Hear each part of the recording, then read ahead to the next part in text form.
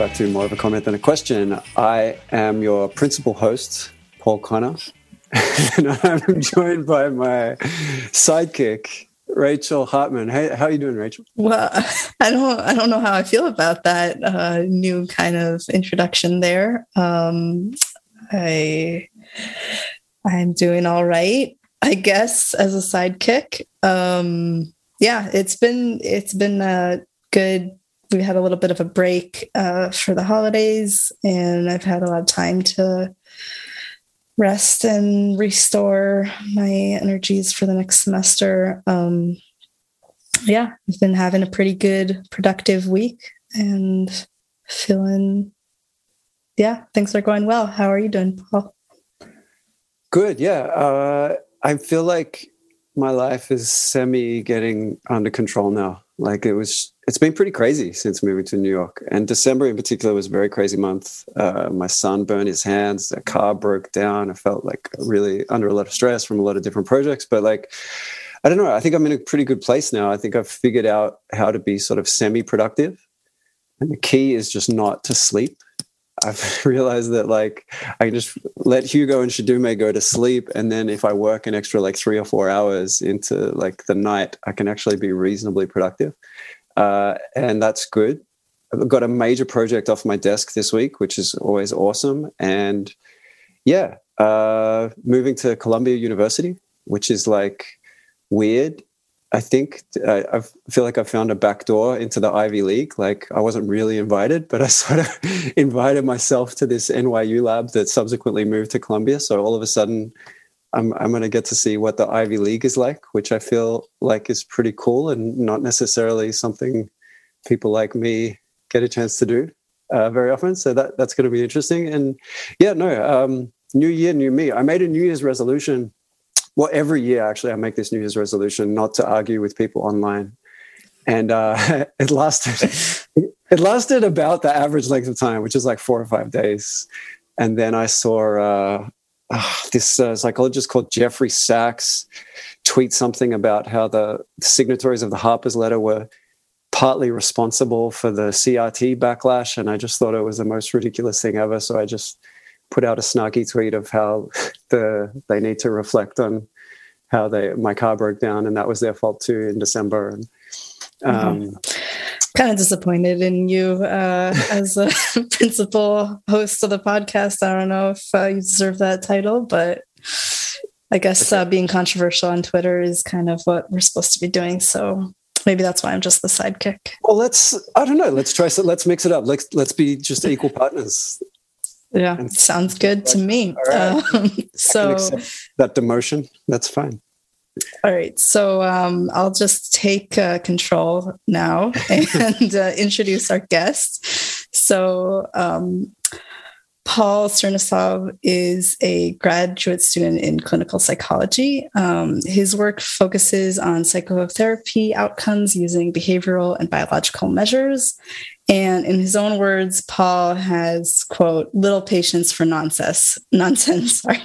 So I'll keep his intro short. I really butchered that. Anyway, hi, Paul. Welcome to the pod. Are you trying to replace the other Paul? I am certainly not, after that nonsense you just said at the top of my introduction. Good. And it's a good thing that Paul Connor has a nice Australian accent, so it'll be easy to tell the two of you apart. But we have two Pauls on today, so I feel outnumbered. I'm glad to be here. All right. So the reason that Paul is here with us today is Paul is a student at UNC in the psych department, like I am. And we're here today to discuss a controversial email exchange that occurred surrounding the Kyle Rittenhouse acquittal. And so I guess I'll just jump right in and kind of talk about what happened. This all happened a while ago now. It's like a month and a half. So after Kyle Rittenhouse was acquitted, two faculty members in the department sent out an email to the graduate student listserv. It was a couple of days later. And just so that our listeners have the full context, I'm just going to go ahead and read that email. It's not too long, but I think it'll be just helpful to have that in the background as we discuss it. So the email reads as follows. In the summer of 2020 in Kenosha, Wisconsin, Kyle Rittenhouse, then 17, fatally shot two unarmed men and then wounded one armed man during Black Lives Matter protests over the police shooting of Jacob Blake. During these protests, police tolerated and sometimes encouraged armed white civilians carrying guns to break curfew and patrol ostensibly in the service of keeping the peace. On Friday, Rittenhouse was acquitted on all charges. For people who have protested police violence in support of the Black Lives Matter cause, this may feel like a profound injustice and a signal that governmental structures are not aligned with the right to assemble. We support our students, faculty, and staff who protested in support of Black lives and continue to exercise their right to assemble. We affirm the need for these individuals to be protected and supported, not threatened and attacked. As the Wisconsin Lieutenant Governor stated in response to these events, over the last few weeks, many dreaded the outcome we just witnessed. The presumption of innocence until proven guilty is what we should expect from our judicial system, but that standard is not always applied equally.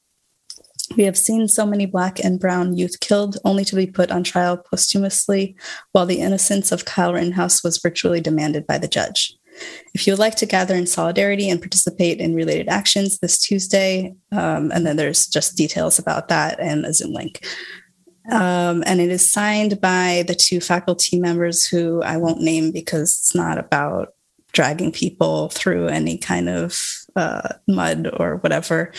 But they signed as director and co-chair of diversity initiatives and in the name of the members of the JEDI Communication and Transparency Subcommittee, where JEDI stands for Justice, Equity, Diversity, and Inclusion.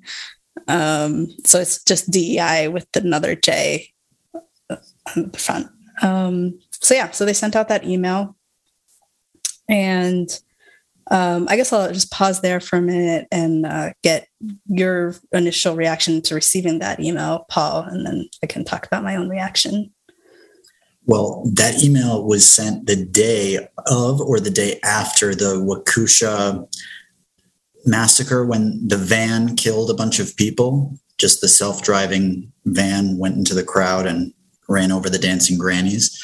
So I thought that the email, just from the headline, when I was reading Wisconsin, was going to be relating to that. And I was surprised that faculty were so quick to condemn this and to mourn in some ways. Of course, 5 seconds into the email, I realized it's totally unrelated to that. And I felt like there was some irony given those events that just unfolded. And so my first reaction upon realizing the actual content of the email was some slight annoyance, because it had come not in isolation, but in the context of other emails that I'm happy to describe that I actually thought were far more upsetting than this one.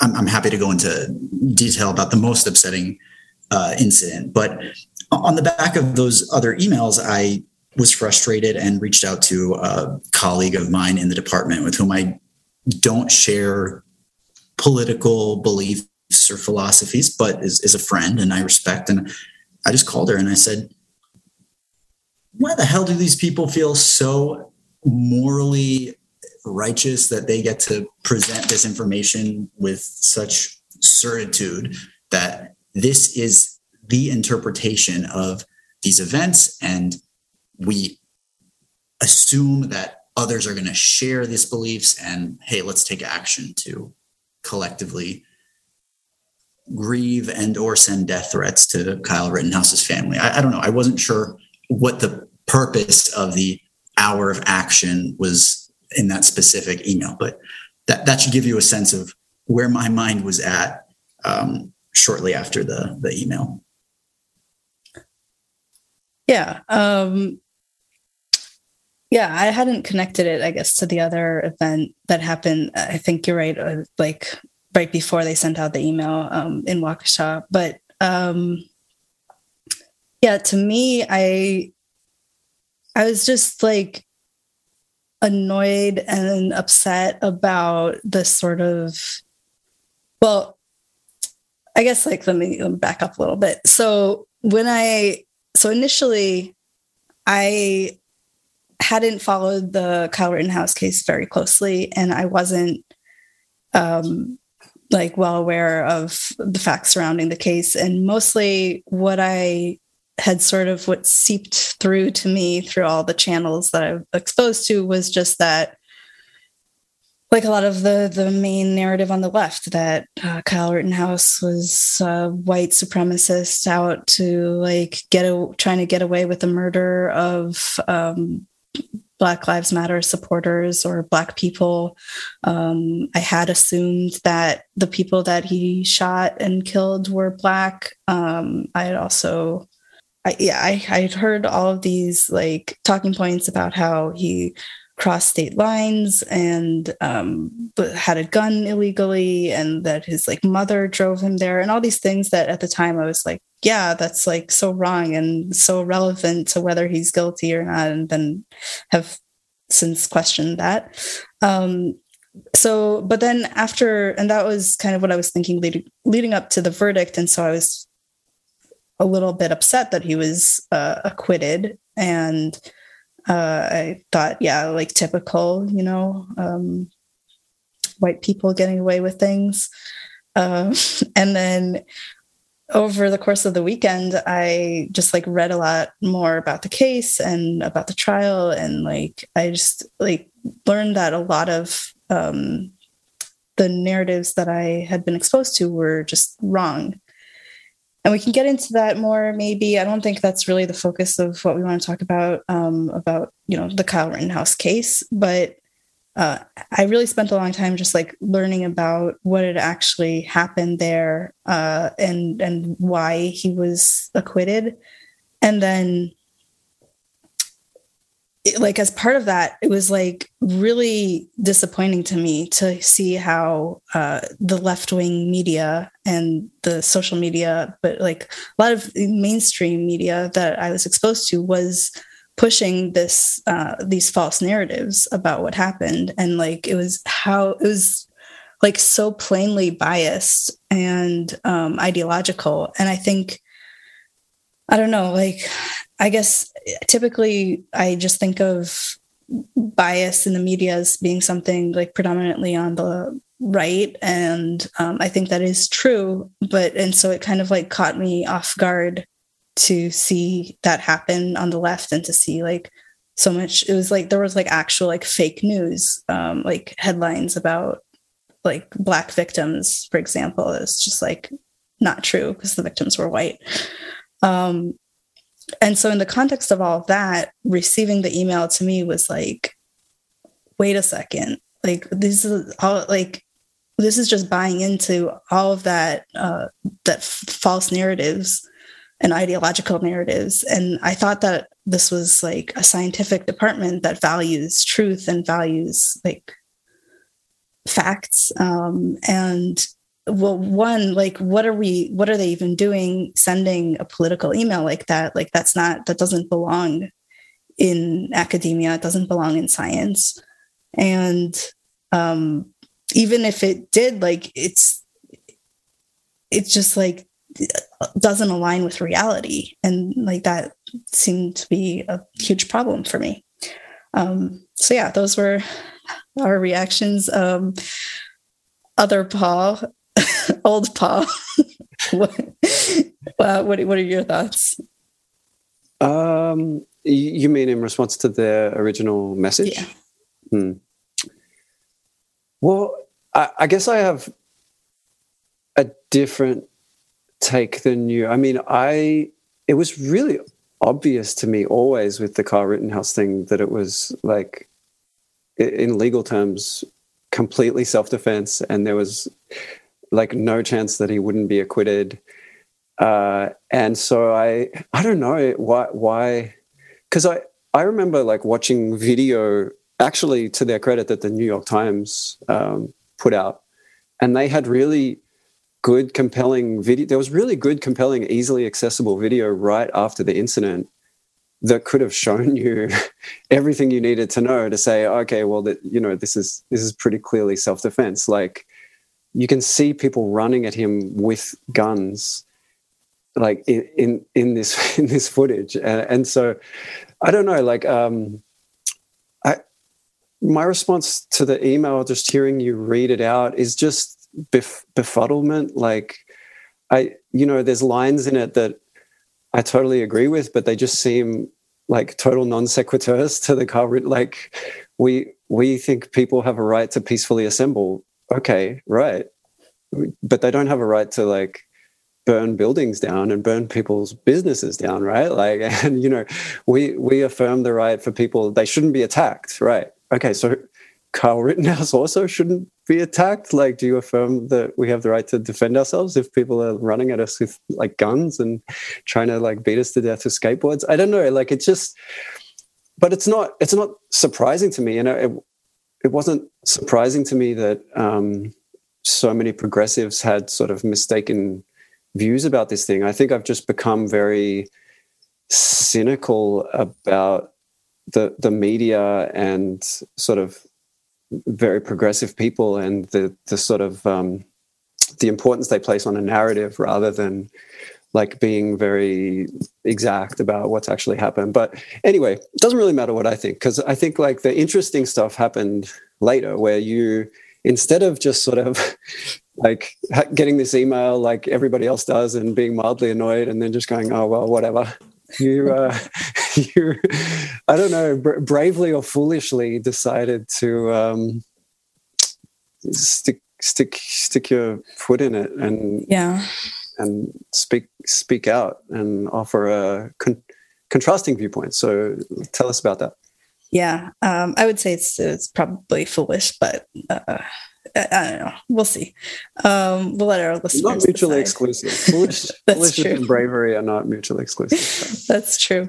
Yeah. So I basically let that original email sit with me for a while. I wasn't actually going to respond at first, and then I came across an Atlantic article written by Connor Friedersdorf. I hope I pronounced that right. You murdered that as well. Friedersdorf. What? That's what I said. What, no, you said like freezer. Okay, whatever. Yeah, and I'll check the tape. Words are hard. Okay, so anyway, this other third Connor. Never mind. There's a lot of Pauls and a lot of Connors. So he wrote an article about how university administrators should not be responding to the Kyle Rittenhouse case by sending like these like solidarity statements, basically saying that it diminishes viewpoint diversity and and it's not the position of the university to like enforce any particular political ideology or narrative. And I just like thought that it was really well written. I am not doing it justice. And it really like, it felt so validating to read that, because I was like, yes, this is exactly like what I was feeling when I read the email from these faculty members. It's like, that's what they're doing. And here's like someone who eloquently wrote an article describing why that's a problem. So I decided to send it out to the same listserv that the original email was sent to, which is just the graduate students in the psychology department. And I just said, I recommend this Atlantic article, and I sent the link. And then I included a quote from the article, which I will read now. So the quote is, "Indeed, there are as many different views of what's wrong in the world as there are individuals on a campus. People also differ widely in which news events, if any, they find upsetting. students and faculty should challenge university leaders who, as if speaking for their entire communities, put forth subjective assessments and notions of what everyone else thinks or must do. These administrators tell the group what they think it wants to hear, create incentives for people to hide other views, and harm everyone's ability to inquire and to learn from one another. And that's all I said. So I just want to also add, like, I got some pushback from people, which we'll get to, but one of the pieces was that, like, I didn't actually say anything myself, that I was just like sending a link and putting in a quote. And oh, wow. Someone told you that? Yeah. That's funny. It was a good friend of the pod. Okay. But it's not like it wasn't clear what point you were trying to make or what your view was from your... Yeah, I think it just, I guess what the main thing that the criticism that I received was that it was rude to communicate that way. Harmful, bordering on harm. Yeah, well, I also was accused of harming people. But yeah, just that it was... I believe you were specifically harming vulnerable students whose rights were up for debate. Was that who you were accused of harming? Whose rights? I'd have to go back to the email thread and check. We can get into all of that. But yeah, I think the main, so just like to preemptively defend myself a little bit. One is, I think maybe that there is something to that. Like, maybe I should have written out exactly why I think it's relevant, drawing the parallels and all of that. One reason that I didn't was I was a little afraid when I was sending that email. I wasn't sure how it would go over, and I didn't want to sort of like put myself out there as saying anything. If I'm just quoting someone else, then it's like, well, that's their words, you know? So that was part of it. And then another part of it was just like, he said it so well, like, why would I have to add anything? But yeah, so then in response to that, so there's a little like, this is complicated logistical stuff, but I sent it to an email listserv, and then I received a response from one of the writers of the email, from one of the faculty members, and it looked like she had responded to everyone, including to the listserv, but apparently her email didn't go through to everyone. It just went through to me. But what she said was, "Hi, Rachel, if you'd like to contribute to the conversation about departmental messaging around current events, I would encourage you to join the JEDI Communications and Transparency Committee, which has an established structure and opportunity for committee members to contribute." So at that, I just felt like I'm like just being silenced and told, there's a right way and a wrong way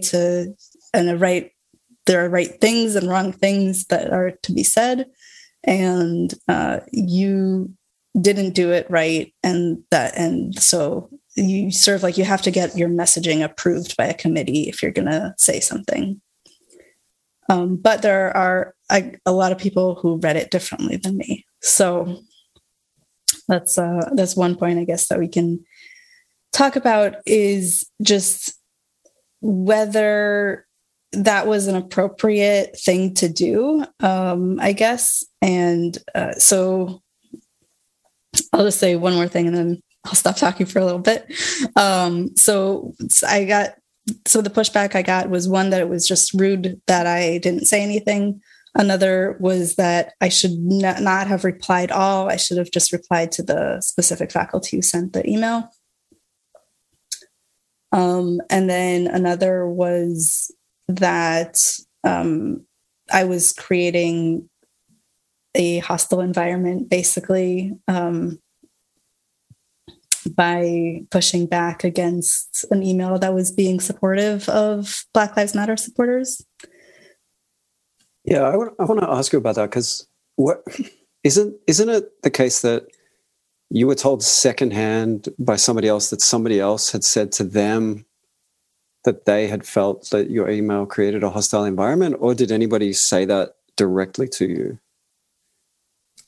It was secondhand. So yeah, someone said to someone who then repeated back to me. So I don't know, exactly what that was about. Yeah. Yeah, it's so interesting. I want to read.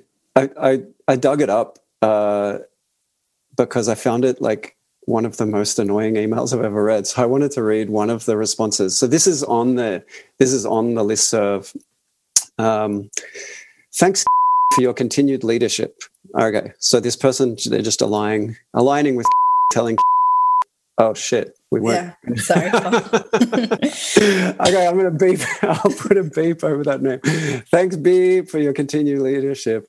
If folks would like to make space for debates around these issues, I kindly suggest doing so in established university spaces, such as the committee Bleep suggested.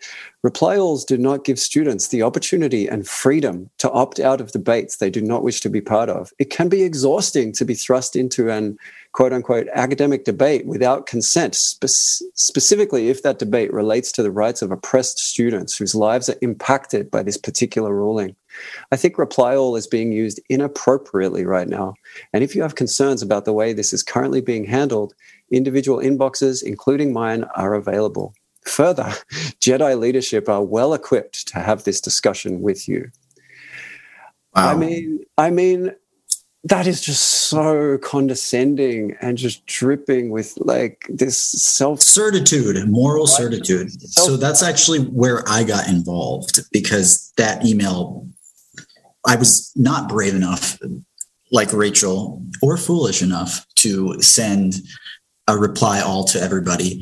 I told you I chose to just vent to a friend I disagreed with. But when I saw Rachel's email, I was shocked and then sort of captivated by my email for the next few hours as these exchanges unfolded. And it wasn't until that email you just read, oozing with, I don't even know what the best word to describe it is, like sort of narcissism and arrogance, that I decided to speak out myself. So I wanted to make sure that there was at least one other public voice of support for Rachel's action of replying all.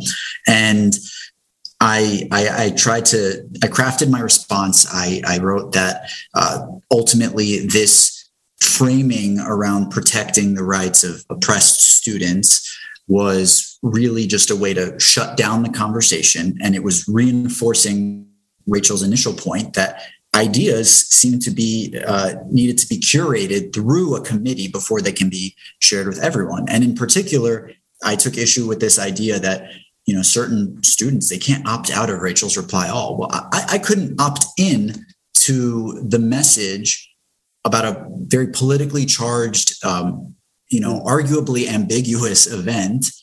I couldn't opt in to receive those emails from the professors. I just got it. And what about the frustration that I experienced just, without consent, being subject to their political opinions? So I crafted my response. I replied all, even as this student weaponized oppressed identities to try to shut down the conversation. I said, we should clarify this student doesn't really have oppressed identities, right? They're just taking it on themselves to speak on behalf of. They're not, I don't want to say anything because it's a small department. Maybe. Who is not oppressed among us, Paul? Exactly. So anyway, I craft the email, I hit send all, and then I find that actually the listserv has been shut down. I can't even reply all. So they won. Rachel lost at this point, but I messaged privately all of the parties that had been communicating with essentially what I just repeated over here, and expressed that I thought Rachel's decision to publicly speak out was necessary. I will say that sort of following the conversation we had the continued conversation with the faculties and the students. I am sympathetic to the argument that moving forward, this kind of rebuttal is better served in the context of working within the committee. I'm sympathetic to that argument, which is the argument that the professors and the other students made to Rachel. Like, really, we're opening our arms to you. You can come express your disagreement within the JEDI committee. Now, that's a tall order, tough thing to do. But I just wanted to personally say that I was somewhat swayed by the arguments of these professors. I'm interested in that. I wanted to ask about that, actually.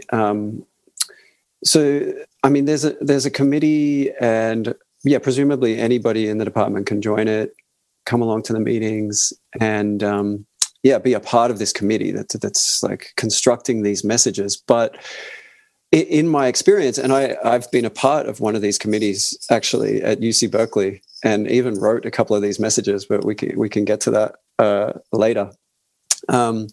There was no really defined decision-making process, and it worked very much like I've in the past found a lot of activist groups to work, which is that the people that put in the most time and effort, they just kind of control how things go. So does the JEDI committee have a policy in place for, if you and Rachel did actually decide to join the committee, and then some other political event comes up where there's a progressive take on it and there's a conservative take on it, and the other people in the JEDI committee would like to send out a message like reaffirming to the community that the progressive take is the correct take, and there's going to be a space to process and have an hour of action for all the people that have that correct take and think the correct way about these issues. And you two said something like, well, we don't quite agree with that. We think there's different sides to this issue. It's a bit more nuanced than that. What would actually happen? Like, would you just get outvoted, or I don't think it would work like the Supreme Court, where we write a dissenting opinion and both versions get published. If that's what you're insinuating, it wouldn't be as effective as that. But I think their argument was that the voice of, let's say, conservative perspective would help soften the initial message, the delivery of the initial message, and therefore it would be valued, so that they could keep in mind how to frame emails to be as, it's not really neutral, but as inoffensive as possible. Yeah. So let me just, I guess, wrap up sort of the sequence of events so our listeners are able to follow along with our discussion. So basically, and prior to Paul's email, there were a few more exchanges, and but then, eventually they shut down the listserv. I think it's possible that it never actually got shut down, but it seemed like it was. Who knows? And the faculty reached out to anyone who had participated in the exchange, which was me, Paul, and then a couple of other students on the other side of things. And haters. Yeah. And basically, well, actually, one of them had reached out to me earlier and said that we should talk like in person. And then she extended the invitation to everyone else. And so we did have an in-person conversation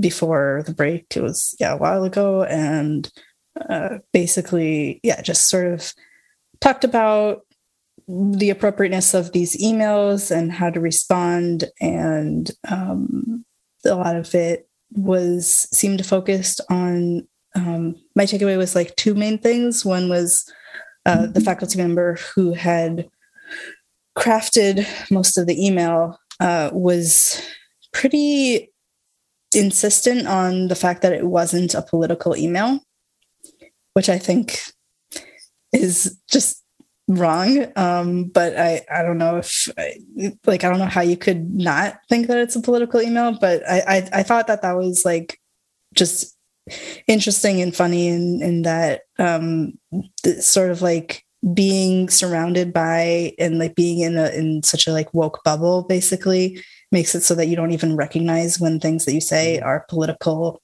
statements. So that was one thing that we focused on. And then another thing was, their sort of extended invitation to us to join this committee. One of the things that we learned during that meeting was what the process is actually for creating these statements, so the process is basically the committee exists and does other things, presumably. Who knows, how committees are. And then every once in a while, when something happens, someone will reach out to the committee to say, I think there should be a statement on this. And apparently they don't actually initiate anything on their own. They just wait for someone to reach out. And Paul, let me know if I'm saying anything that doesn't sound right to you, because it's been a while. But then once they receive that sort of request, I think they maybe initially put it to a vote on whether to actually like write an email. And then if the majority says yes, then they write an email and open it to like comments and revisions and then send it out. I think that's pretty much the process. We didn't learn that process until we had that meeting with faculty. So I'm not sure how other people know that it's a thing that they can reach out to this committee and ask them to send statements. Like whoever decided that process didn't make it public. And so I never had the opportunity to request a statement for my own hurt feelings, but that's all right. That's something that I can do now. But then it's got to get majority support within the Jedi community, Rachel. But I could just flood them with requests and make them spend all of their time voting on my requests and just like keep them busy in paperwork, so to speak. And so they never have time to actually write any of these emails. But I think Paul is actually going to join the committee. Is that right, Paul? I am strongly considering it. I only have so much time in the day, but I think it would be worthwhile to understand how these committees operate and also to offer maybe a balancing alternative perspective. I'm pretty comfortable doing that in the context of classrooms, personal relationships, and professional relationships, so on. I think it is difficult to join a group that's seemingly organized under the principles that are almost counter to some of the principles that I might have. And that's what has precluded me from joining this kind of a group before. But I will say they were pretty open, receptive in conversation. I mean, we didn't resort into any kind of name calling. Not that we would expect that. It'd be more interesting and exciting if we did, and we could talk about that. But I think they perhaps don't appreciate in the first place that they have so much cultural power, this I would say ideological framework that these people are operating under, and by these people I mean the ones who would send out this kind of Kyle Rittenhouse email. I think they even underestimate the amount of cultural power and capital that they have, and how that affects people who might disagree. Because on the one hand, they're extending the offer for you to join and dissent, and to me too, to join and express a different opinion. But on the other hand, you're right in that they really didn't even see their action as political. They didn't even see that initial email as something that was controversial. They really presented the information as though there was very little room for legitimate disagreement with the sort of core tenets of their email. So when that's the situation, it's really hard to even start that debate. It takes a certain kind of, I don't know, like personality, like a contentious personality to be willing to engage, if that even makes sense. What do you think, if they were here and we asked them what was the purpose, what was the goal of this email, the original email, what do you think they would say? Good question. I think they would say, so like after George Floyd was murdered, there was a effort among minority students in the department to put together a letter. They called it the Dear White Faculty letter, in which there were a number of demands about how to create a more inclusive and representative department. And in line with those demands was, I don't know if this was a specific demand, but like, I think they would use that as sort of support for why this is something that's needed, is to create like a inclusive culture and environment for minority students. And they would say that failing to speak up about events that are clearly happening and like affecting the lives of students would make them feel like their department doesn't care about them, and that they, and that, like, you know, their lives don't matter. So I think this is where it gets quite interesting to me, because the more I talk to people and listen to people, the more I'm realizing that like this kind of stuff is real for a lot of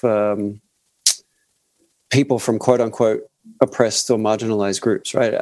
So one thing that I found really interesting is I've had a few conversations with Asian friends, and two different friends on two different occasions have said something along the lines of, it was really upsetting to me during that period where there was, what the media was making it seem like there was a huge increase in anti-Asian attacks. Still to this day, I'm not totally convinced that there was a massive increase in anti-Asian hate crimes. Like there could have been, there definitely could have been. And I'm not saying there wasn't. All I'm saying is I haven't really seen convincing data that convinces me that there was. Because I think like the media can make it seem like the US is just such a massive country. Like if all of a sudden anti-Asian attacks are what gets a lot of clicks and gets a lot of attention, I think next week you could make it seem like there's an increase in anti-Asian attacks just because there's so many people in this country and a lot of violence is happening everywhere all the time.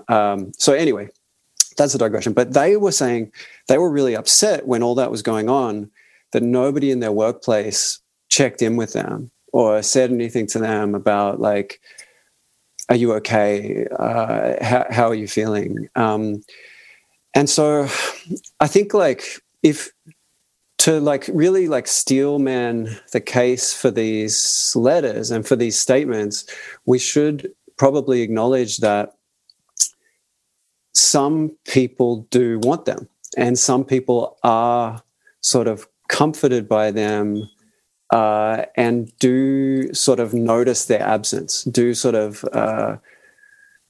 keep track of what's going on in society and sort of expect like majority groups to be sort of like you said, like speaking up about these injustices, or like making statements, checking in, making sure people feel included. And by included, I guess I mean making sure that people feel that everybody in that environment is kind of on their side of this ongoing battle against oppression, I guess, right? Like there's this, like, just like a never-ending, ongoing, centuries-long narrative about the oppression of specific groups. And there's these acute moments where people need to hear that you're on their side in their ongoing struggle against oppression. And that's like, it almost sounds like I'm mocking it, but I'm not. Like, I'm just trying to capture what I think is going on. And this is probably a good time to bring up the Berkeley statements that we put out. So I was part of a group.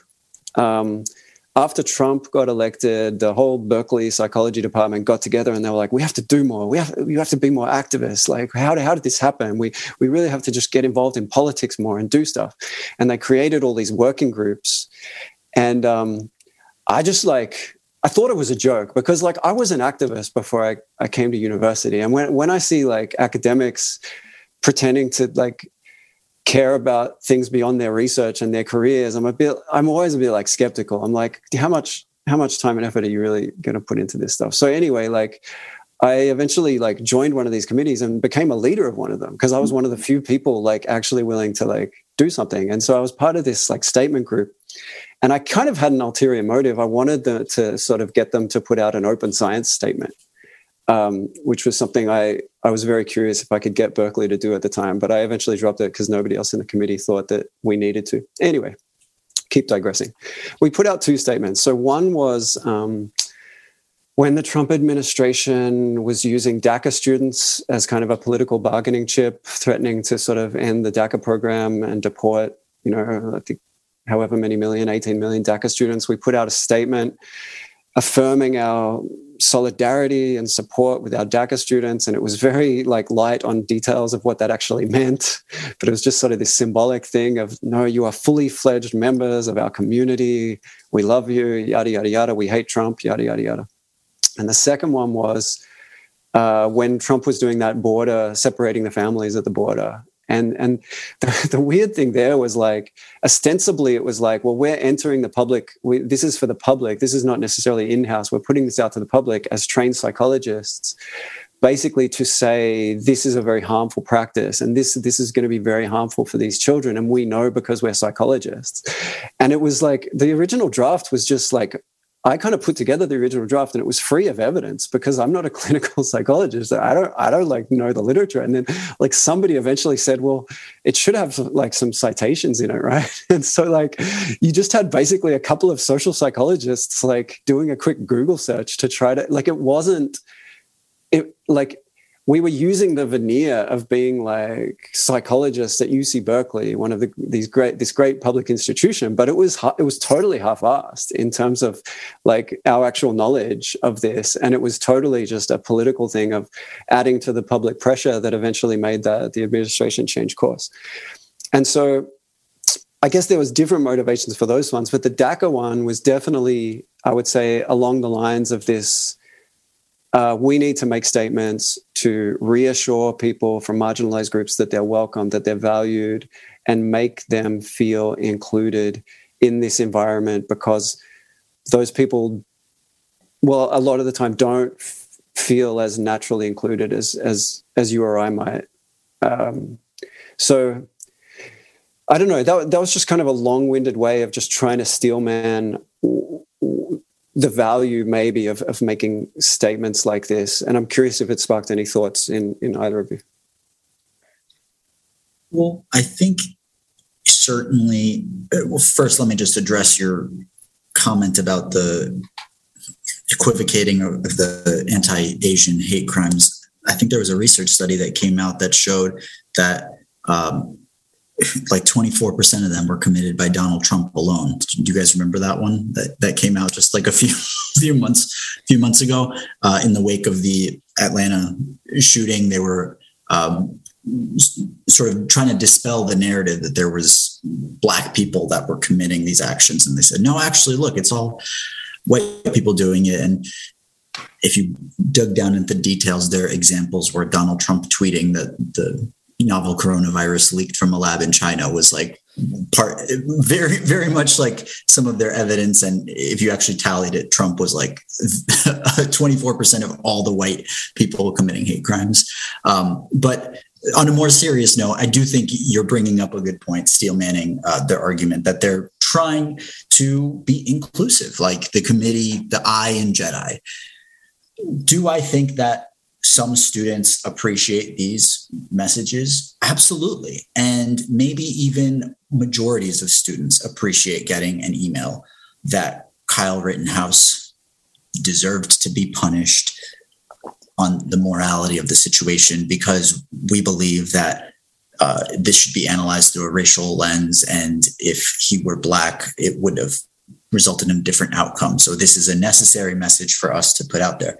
So yeah, probably majorities of the types of students that are in certainly psychology programs appreciate it. I don't doubt that. What my question is, what of the students who don't appreciate it? What of the minority, perhaps student who view this as annoying, as I stated, or perhaps even more than that for others, really uncomfortable? What if it makes people doubt whether their disagreement is a sign that they're really bad and toxic? I mean, perhaps the argument is just, no, those minority views are actually toxic and should be marginalized in the effort of this broader inclusivity. But I would say this, there's a lot of generalizations made about people, about attitudes that they hold on the basis of these immutable characteristics, namely their race, their gender identity, their sexual orientation, ethnicity, etc. And this conversation now is almost operating under that framework that, okay, you have these two Asian friends that said that they would have liked to be acknowledged in some way. Maybe there are Asian students out there who don't view themselves primarily through that racial prism of being Asian.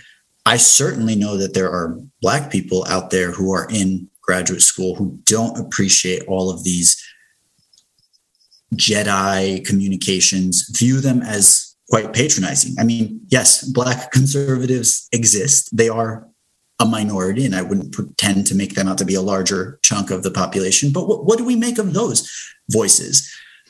I'll say one more thing.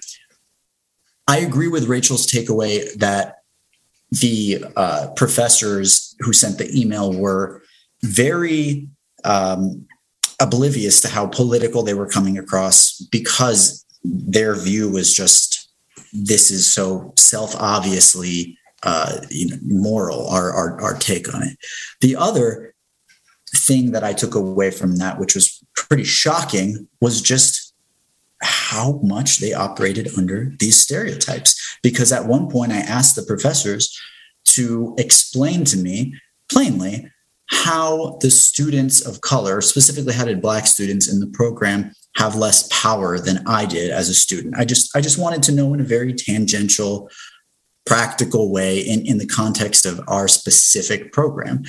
And the answer I got was that Black students are shaped by experiences that they've had where they've been doubted by white people, and therefore they don't have the self-confidence that white people have to speak up in class because they're worrying they won't be taken as seriously. Oh, and also, as a professor who is white, I will unconsciously hold it against the Black students because of my own implicit bias. This was legitimately a paraphrase of the response I got. And Rachel, you can clarify if you heard it differently. But when that was the answer that I received in the context of my question, I was just floored. I mean, I thought I was maybe missing something, some stronger argument about the power differentials. So I'm kind of also on a tangent from your point, but I would say that we can't just lose sight of what's happening here, which is that there's this tendency for all of us now, we're being encouraged to overgeneralize. We're encouraged to essentialize these categories and to view, yeah, of course, Asians will appreciate hearing AAPI hate, stop the AAPI hate, maybe, but not every person. And so what do we do of the dissidents? Yeah, I think that was very eloquent and well put. I think that, yeah, I agree. I think that it's like we need some empirical data on how minority students are receiving these sort of solidarity statements, whether they're conservative or not. I think there is something like coddling and condescending in that. It's sort of like you need to have your hand held, and if you're feeling bad in any way, like you need to know that you need to like immediately be bombarded with messages of support, and like you need that more than other people because we're not sending supportive messages to like anyone else when things happen.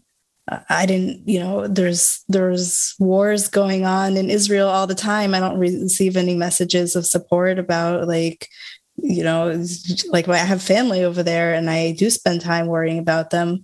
But you need to email the Jedi community. I will next time something happens. Of course, they couldn't send something out because that would be upsetting to people who maybe support Palestinians and, so, yeah.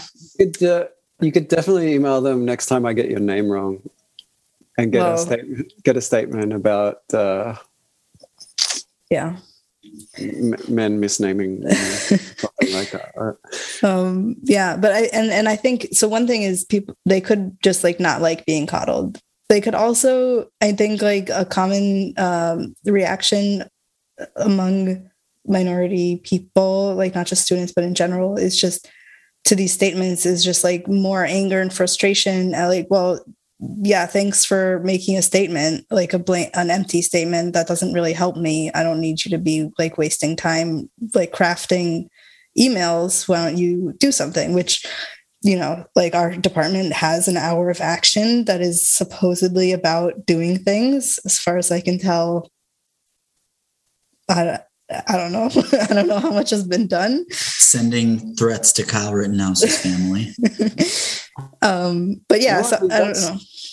That's a great point. Like at UC Berkeley, my God, like they made like 5 or 6 different committees after Trump got elected, and there was just this just wave of enthusiasm that passed through the department in these big meetings where they like got together. And I swear, like the only committee that did anything was mine, and the only reason that committee did anything is because I just did it, and it was so just kind of pathetic to me that like it's like, who are you kidding? Like these people just sort of live in their like coastal bubble out there in Berkeley and like convince themselves that their research is making a difference in the world. And then this event happens that they've all found super upsetting, and they were just like convinced that they could just get their big brains together and take some small actions that would make a dent in it. But then,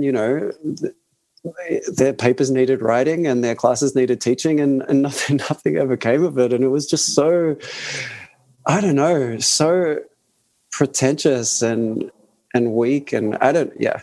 Anyway, and performative. And I just feel like there's so many problems in the world, and like everyone, like people who decide that they want to make it their life's mission to be trying to like help society, help people, make the world a better place, whatever. Some of those people are researchers, but they've supposedly decided to do that by doing research, and like through their research, they're going to make things better somehow. That doesn't, so I just feel like that means that they should spend their time doing research, like specialize, do the thing that you're trained to do, that you're good at, that, and yeah, if you want to like donate money to other people who can spend their time specializing and learning how to solve other problems, then do that. But don't feel like you now have to like be the savior of, and it's like, yeah. Because like, I just feel like in response to George Floyd being murdered, it was immediately the response was like, there's racism in our department. We have to solve that because there's racism everywhere. But there's not really clear evidence that there is racism in our department. I think Paul asked a good question of like, how are Black students oppressed in our department? I don't think they are. I think their answer was, again, just plainly stereotyping, just operating under frameworks that are possibly completely false, depending on the individual. No consideration into those individuals' actual life experiences. It's total essentialism. It's a shockingly reductionistic and bad argument coming from otherwise really smart people that are sometimes impressive, but in this case, not at all. Yeah. Okay. So I guess there are a few other points that I wanted to bring up. So one of them was just like going back to the question of whether the committee is the right way to express dissent. And one thing that I forgot to mention was in response to the email that I sent out, I got like 4 or 5 anonymous, like they weren't anonymous to me, but they're going to remain anonymous to everyone else, emails and messages from students in the department who thanked me for speaking up and for like voicing what they were also thinking and pushing back against the like ideological narratives that are being like forced upon us. And so like, I think if our dissent happened quietly behind closed doors in a committee, that it wouldn't have that effect. And it would continue to enforce this the status quo of like, everyone thinks the same way, everyone's on the same page. And so then individual students who feel like they don't agree with it feel like they're the only ones. So yeah, there's a term for that. It's called pluralistic ignorance. And it's a problem. So that's one reason why I think like replying all and having these discussions in public is important. Interesting. Do you think it almost seems to me that both of you are semi-convinced that you could join the committee and you could actually change the nature of the statements coming out of it. Do you think that's... I think we could join the committee and voice our concern with an initial draft. I don't think that the nature of it would change. It would still likely be an email sent out that condemns the verdict on a moral level, but maybe it would be softer. Yeah, because I mean, in some ways, if this committee works by a majority, then it's inevitably rigged to just keep churning out statements, reaffirming the views of the majority, right? So it doesn't really, so by people saying, well, you can have your say, but only within the committee, they're literally saying you can't have your say, because like if you have a minority viewpoint, nobody will ever hear it. Just it'll go into the committee meeting and that's where it will die. So I think you're right. And like you said, Rachel, it's not even clear that you do have that much of a minority viewpoint when you consider all the people who might agree with you but not be willing to. Yeah, it's really, I mean, it is really hard to tell, I think, because only, a small handful of people reached out to me. There were like, I think it was 4 people. And then Paul was the 5th who spoke up publicly. And so, I don't know how many students there are in the department, but maybe like 100. Oh, really? That many? I don't know. Oh, yeah. I guess so. Like across 5 years, and each one is around 20 maybe. Yeah. It's very hard to tell because there also weren't that many that were publicly expressing Support for it. Yeah. like dissent from you, right? So, although allegedly there was a whole firestorm of back channel criticism of Rachel's, right? How rude I am. FOI request. You can get those emails. Public university, right? Is that? Oh, really? That applies to our private email. I guess so. Yeah, if it's sent by .edu, I'm pretty sure you can get them. But so anyway, so I think like it's hard to tell how many people think whatever, but I feel like it's not really the point. I don't think that we should send statements if most students would agree with it, or shouldn't send statements if most students disagree. I think we should sort of decide that what I would want is for the department to decide that we're not in the business of doing politics, and we're not in the business of sending out messages that are politically controversial. And I don't think that there has to be a firm line of you can't send out any emails. I think there are some emails that aren't controversial. I think after George Floyd got murdered, sending out an email saying like this was an upsetting thing and we understand that people are upset, that's not a controversial take. It was an upsetting event and people were upset. I think it's like, Paul is going to ask, well, where do you draw the line? Right. No. I was just going to say that like 0 emails that were sent out after George Floyd said just that though. Like I think you would have gotten in trouble if that was all you said. That's true. Because you had to say all this other stuff about, and this just shows that the problem of racism is still just this massive oppressive force in this country. This country's founding principle, and like we haven't made any progress in 300 years, yada yada yada. Like you really had to go much further than this was really upsetting to see this guy be killed by this policeman, and the policeman should be held accountable. Definitely. We actually got an email like that, which was swiftly condemned by 2 members of the student body, precisely because the email was like, oh no, this is a really upsetting thing. And we want you to know that all of you matter. And then the response was, did you just say all, as in all lives? How dare you? Don't you know that this is a thing that affects? And so that was that professor, I've never seen a professor embarrassed over email so thoroughly. It was kind of remarkable, and it kind of set the tone. Like, yeah, if you're going to opine on these things, you better have a certain opinion. Yeah, at Berkeley there was a statement put out by African American students that was basically like, all these statements you've put out are meaningless. We want you to defund the campus police. Like that's what we demand.